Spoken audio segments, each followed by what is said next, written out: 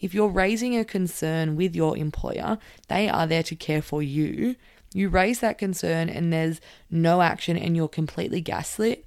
Oh, quit on the spot. Write your resignation.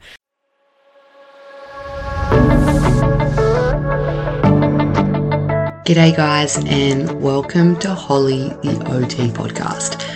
My name is Holly and I am an occupational therapist looking to create a judgment-free zone for all OT students, new grads and early year therapists. Join me as I give my honest opinions on the highs and the lows and the ins and the outs of being an OT.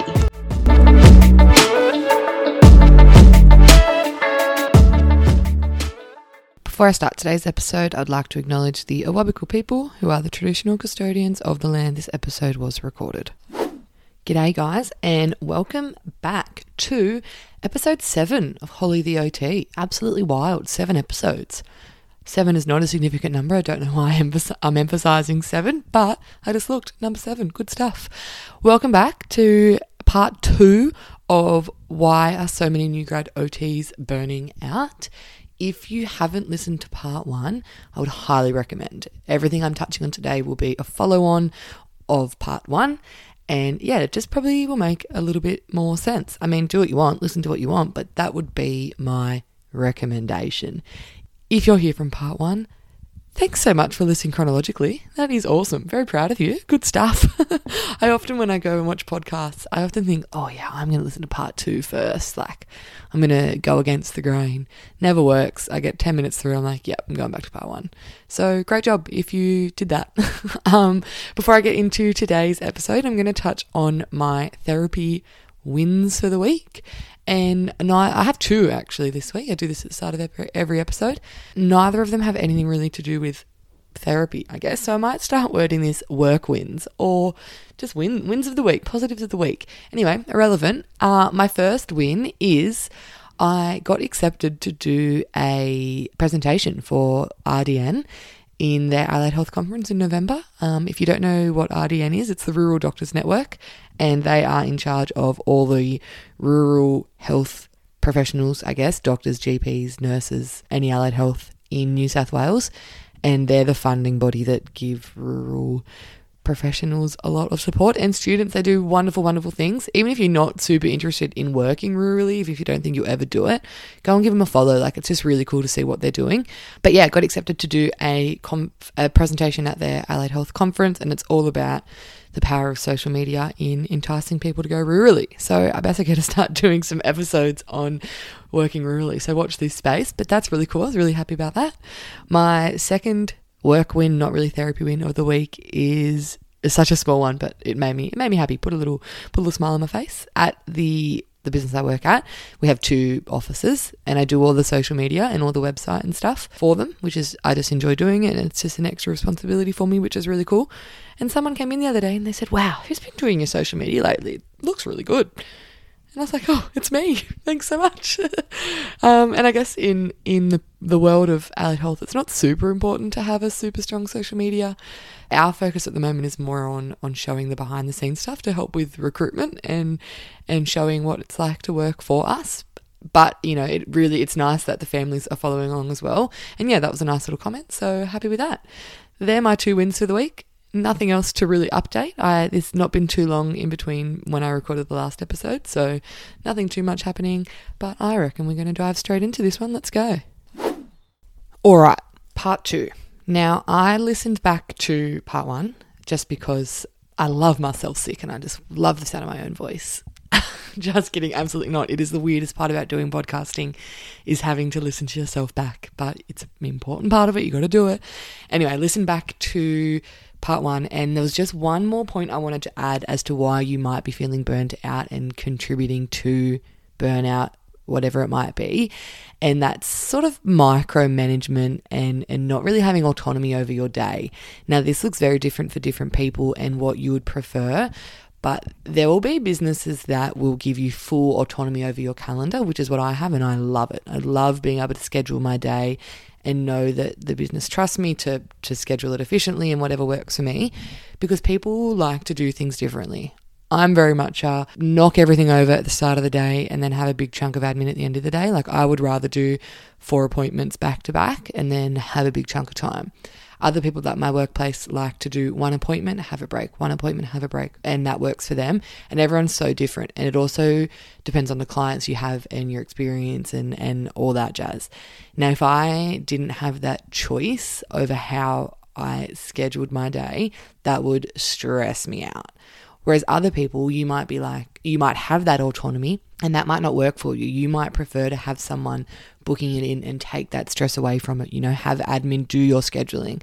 I much rather sit with my families and schedule it all out and know what we're going to do rather than leave it up to admin, because it just keeps me sort of involved in that process a little more.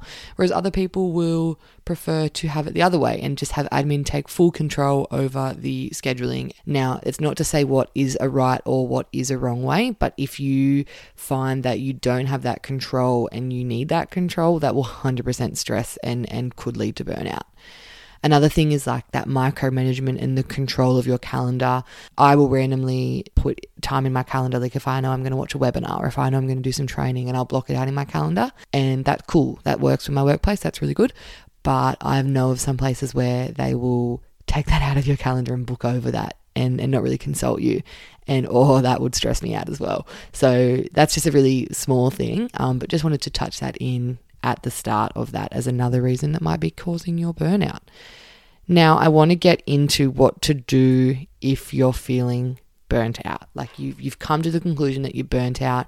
You know that things aren't going the way they should and your time is not being used as effectively. You're having all the feelings, and what are you going to do about it? The most important thing, and it sounds simple as an outsider, but when you're in that moment, it really is quite tricky. But you need to tell someone. You need to talk about it, and you need to make it known to your business that you are feeling this way. The business can't change things if they don't know that you're struggling. Now, this will look very different for every workplace. Some workplaces, especially if you are quite new as a new grad, will be having regular check-ins, regular meetings to be like, hey, how are you going? Like, are you finding everything okay? Are you stressed out? Like, what can we do to help? Now, that's a green flag. We're talking about a lot of red flags here, but if your business is doing that, that's awesome. It's giving you the opportunity to raise concerns before you need to make a big hoo-ha about it. If they're scheduling times already to check in and make sure you're doing okay, chances are if you tell them that you're not doing okay, they're going to want to fix it. If you're in a business where there's not really any opportunity to raise issues, chances are, and this is a very generalist comment, but chances are it's going to be harder to come to a solution or even get that meeting started. Again, generalist comment, but that's sort of the vibe that I've gotten off places. Now, you need to tell someone, and I would say you could even start having the conversation with your colleagues. Now, it might be nice to know that you're not alone, or there could be some very simple things that people can suggest to you within the workplace that know how the workplace run as to how you should go about it, like who you should talk to. Maybe they experience something similar. Maybe they've been through it. Maybe they're going through it. If you don't have the conversation, you sort of will never know. Now, I'm by no means saying, all right, start talking with all your colleagues, like, talk about the business, slander the business, let's, take them down, blah, blah, blah. Don't do that. Don't do that. Allied health is a very, very small world. And if you start in that sort of toxic negativity, it will follow you, and it's just not a great idea. But you can have those conversations positively with colleagues. Like, find a colleague that you trust. Like, hey, I'm really struggling at the moment. Have you ever felt like this? Do you know who should I talk to? How should I go about it? And having someone internally that can support you through that will be instrumental. Now, if you are having regular supervision meetings, it might be nice to bring it up just really casually in that meeting. Like, hey, I'm just a bit unsure. I'm feeling a bit overwhelmed. Can we sit down sometime and talk about it and make a bit of a plan? And if they are a good supervisor, I say that term loosely, but if they are a good supervisor, they will prioritize that. The minute they know that you're feeling overwhelmed, they will want to do something about it. Now, this also depends on the hierarchy of your business. Like, as I mentioned in the last episode, where I work, there's only one person above me. We're not a super big team, and it just works. So there's just the owner, and then there's me. Obviously, there's other employees, but he is who I report to. Now, if you're in a larger business, chances are there's probably a hierarchy. You've probably got a team leader, you've probably got a clinical lead, then you might have management and XYZ. Every business will be different, so it's up to you to decide who you will go to first. But rule of thumb, you generally start lowest of the ladder and then increment it up as you need to. Things don't need to be formal and need to be a super big deal with everyone involved until it gets to that point. You sort of want to try the little things first and see what reactions they have from that. Now, how that conversation looks is, again, very dependent on your workplace, but my recommendation would be to document everything. Now, I hope, and my fingers are crossed for you, that if you have these conversations, things happen and things change and action gets done. And that's awesome, because just because you're burnt out doesn't always mean it's the workplace's fault necessarily or responsibility of the workplace, and simple things can fix it. But there is a chance that if you're feeling like this, it can become a bigger issue. And if you notice that things don't change, which I'll touch on a little later, that's a bigger, more organizational issue. And by documenting it, you're covering yourself. And by documenting it, you can refer back to if things don't change. Be like, hey, I spoke to you on the 8th of July. We spoke about this. You said you were going to do this and it didn't happen. If you don't have things documented, then you're sort of just clutching at straws if you haven't got the evidence. I'm going to touch on that a little bit later as well, like what their response might be and what to do if it's not adequate, okay? But that's the first and foremost thing you need to tell someone. Now, second important point, and you might be able to do this by yourself, you might need the support of your supervisor to do this, but it's important to acknowledge what part of your role is causing the burnout. Now, it's very easy, very, very easy, if you're feeling burnt out, if you're feeling stressed, that you just look at the whole picture and you tell yourself, oh, I'm burnt out, I'm only a new grad, I must not be a good OT, or I'm just not cut out for the NDIS, or I'm just not cut out for work cover, whatever the position you're in is. It's very, very easy to look at the whole picture. And I guarantee you it's not. I guarantee you it's little things that over time have contributed. Now, if you identify what those little things are, it's easier to come up with a solution. If you start raising concerns and you can't identify yourself what the concern is, it's very, very hard to come up with solutions. Like if you just go to someone and say, I'm stressed out, their first question will be, why are you stressed out? What is causing the stress? Like, now, it could be that it's your billables and it's your lack of supervision and it's your micromanagement, whatever it is. Or it could just be, hey, I just need a little bit more admin time. But you've got to identify. And that's the point of the supervision as well, is that will help you identify that. Now, once it gets to this point, once you've acknowledged what is causing the burnout and you've had the conversation, the workplace is aware of what's happening, this is when you should start to see action. Should, in my magical inverted commas that you guys cannot see, but action should start happening. It's important to acknowledge that there is no magic wand. You know, you're not going to come to work the next day after having this conversation and all will be solved. It's going to take a little bit of effort from you and a little bit of effort from the business to find that happy medium place and find what is going to work for you. Like I said in the last episode, if you listen to part 1, there is a reason that businesses have billable hours and there is a reason that they have those targets, but that's not to say that they can just get away with whatever they want just to bring in more money. So it's a little bit of you, it's a little bit of them, okay? Just remember that, and moving forward, hopefully they acknowledge what you've told them. Now let's talk things that might actually help the burnout, okay? If we're talking billable hours, if we're talking increased workloads, if we're talking lack of supervision, what actually might fix your burnout? Now this is a really simple one, but just having more admin time, which could be really simple as just structuring your day a little differently. Like if you feel like you'd be fine with having back-to-back appointments and then you have that end of the day really big chunk of admin time, that will be really helpful. I don't know if you guys heard that, a huge truck just drove past. If you can hear that in the background, I apologize. But that might help. Or you might find that you need to have your day broken up. You might find that you need to have an appointment and then a break, an appointment and then a break. So then you have that admin time. Now, I'm not sure if most businesses are doing it this way. The last 2 places I've worked at have done this. But with the NDIS, I will see clients for 45 minutes and I will have 15 minutes in that appointment allocated for admin. So note taking, session prep, session pack away, la-di-da. So if I have like a 3 o'clock and then a 4 o'clock and then a 5 o'clock, I really have a 3 o'clock to a 3:45 and then I've got 15 minutes. and then I've got a 4 o'clock to a 4:45, and then I've got 15 minutes. Sometimes that reset time is really, really helpful, even if it's just to run to the toilet and have a quick cuppa and use that time how you want and then do your notes later.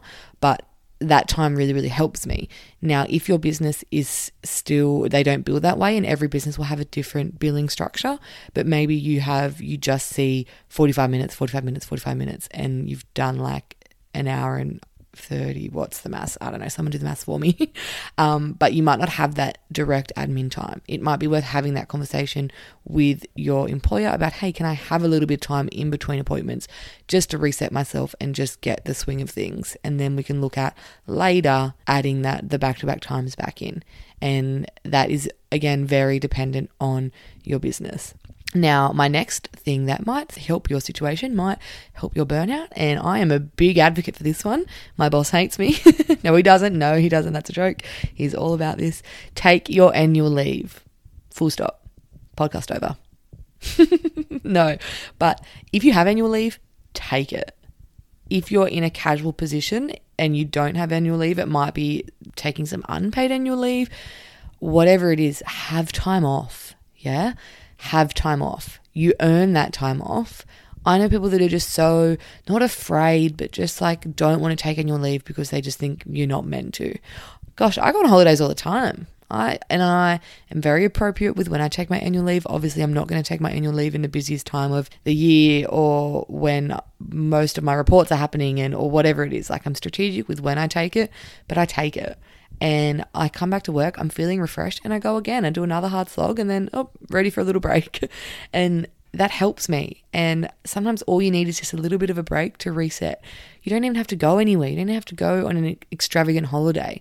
Sometimes you just need a little bit of time. And it might be that you don't have annual leave built up yet and you have to, book it in for a few months' time. So maybe just having a few days where you come in a little bit later, or you work late one day so you can come back the next day a little bit later and have a slower morning. Like, things like that really, really help to just take the stress off a little bit and get you out of that grind. Now, I'm in a very privileged position because I have a business that allows me to do that. And if you don't have that in your business, that's fine, but just acknowledge that could be something that might help, and that's worth having that conversation. It might also help if your business has tricky clients and that's what's contributing to you, and maybe you don't have the money to do a heap of PD over it. Maybe it's just something as simple as having sort of case discussions and peer discussions within the workplace, and let's all brainstorm, let's all get together and discuss this tricky client. That could really, really help. Now, it might get to the point where you have to, I guess, just rediscuss your KPIs altogether. And if it's gotten to the point where none of these little fixes are working, it might be that the expectation of your role is not suitable for you. And that is okay if it gets to that point. And the business is saying, no, we've tried all these things, we're not changing your billable structure, like that is what you need to reach.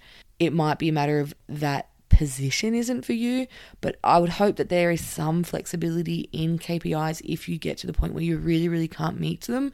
But it's all relative to the workplace, and we have to remember why those KPIs are there in the first place. Now, if it really is the billable target that you're struggling with, or it really is the lack of supervision that you're struggling with, and there's no wiggle room from the business and it's just not getting any better, that might be a sign that the position specifically isn't for you, which is also so fine. But that's just a few little things, and I'm going to do a whole episode on when the position isn't right for you, like when you know it's time to leave, but something to be aware of if those little changes aren't helping and there's no action, then that might be what it leads to. Now, I also just want to discuss if you've gotten to the point of burnout, like obviously we're at this point of burnout, and if you raise your concerns and you are totally gaslit. Obviously, we know that it takes effort from a business to come to the party and restructure their expectations, and that's tricky for businesses, but good supportive businesses will do what they can. Like I said, meet them halfway. Like, it takes a little bit from both. But if you're having a meeting with, whether it's your supervisor or the management or whoever it is, and you're totally gaslit and they say, no, you should be able to do this. There's, this is the bare minimum. You should be able to do it. That is an issue. And it's very easy to feel inadequate when that happens. It's very easy for them to make you feel like, oh yeah, they're right, I should just be able to do this. Like, no, that's like, think of it this way. If a family comes in to see you and the mum says, hey, my kid's having trouble with toileting and he can't write his name and his fine motor's delayed. And you're like, no, that's age appropriate. They should be doing it. You're fine. And you don't even explore it and they send them on their way. Like, think of how absurd that is. You're obviously never going to do that. So why is it any different? If you're raising a concern with your employer, they are there to care for you. You raise that concern and there's no action and you're completely gaslit. Oh, quit on the spot. Write your resignation. No, don't do that. But it probably will get to that point. Like, that is really, really toxic behavior in a workplace, and no one should ever work somewhere where they're made to feel like their struggles are non-existent or their struggles are a reflection of them personally, okay? Now, I've said it, I keep saying it, it takes a little bit of both, and we can't just expect businesses to wipe the slate clean and have no expectations for us. Like, that's not sustainable for them, but they have to acknowledge and they have to try something, okay? And there are businesses out there, I know, I've heard, friends have told me stories that they raise a concern and they're totally shut down, and that is just not on. If that is happening to you, there is so many opportunities and so many other positions out there, and I guarantee you there is a workplace waiting to give you the support you deserve.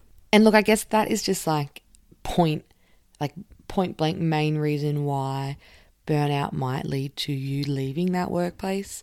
Another reason might be more of a subtle reason, and it might be that you're just not suited to that work environment. There might be, like I've said, people are suited to different work environments, and it just might be that no matter what changes are made, you just aren't suited to a fast-paced, clinical, get in, get out, see as many people as you can sort of background. Some people love that. Some people love that busyness. Some people love that high energy of their day. Some people don't. Some people don't thrive in that environment, and that is fine. Or maybe people will say, yep, we'll make some changes, and slowly over time you can see it drifting back to where the issues were in the first place. And that could be for a number of reasons, but I guess if you see it slipping back and you see it happening, or you see it happening to the next new grad that comes through, the same things that happens to you, I guess it's a sign that things aren't improving. And always important to raise your concerns first.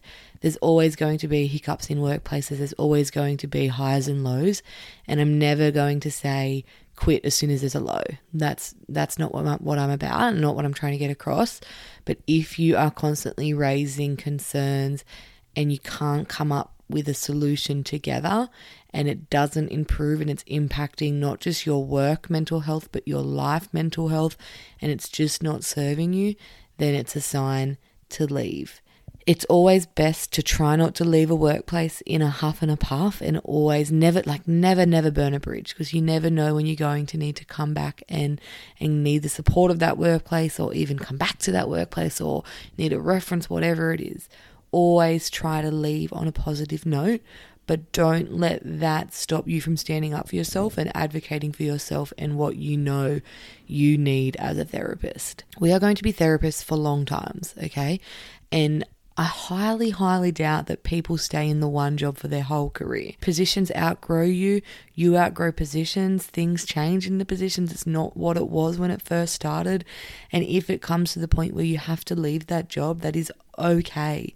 And don't feel like quitting a job as a therapist is any reflection of you and your ability. You know, you could even have a really, really great workplace, and you're doing really, really great things, and you're just not suited to that workplace. It's not to say that every workplace you quit is a bad workplace. It just means that maybe the way that business is run is not suited to you. Sometimes it can be like an internal fight. Like, I know I'm not really happy here, but they're not really treating me badly. Like, it's okay, it's fine. Like, things could be better. But if it's not serving you and you've outgrown it, or they've outgrown you, it's okay to move on. Like, it's okay to get a new position.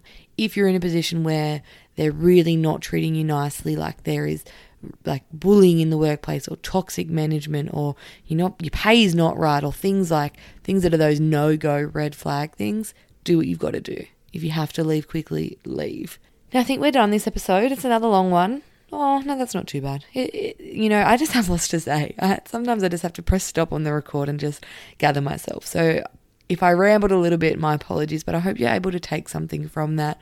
And I hope, even if you're not feeling burnt out now and you're feeling really good, I hope this just gives you some things to look out for and to maybe even support other people in your workplace or that you know are in the similar careers to navigate burnout themselves. If you have any extra tips that you would like to add, send me a message and I'll touch on it in the next episode. But yeah, thank you very, very much again for listening, and I will see you guys next time. Bye.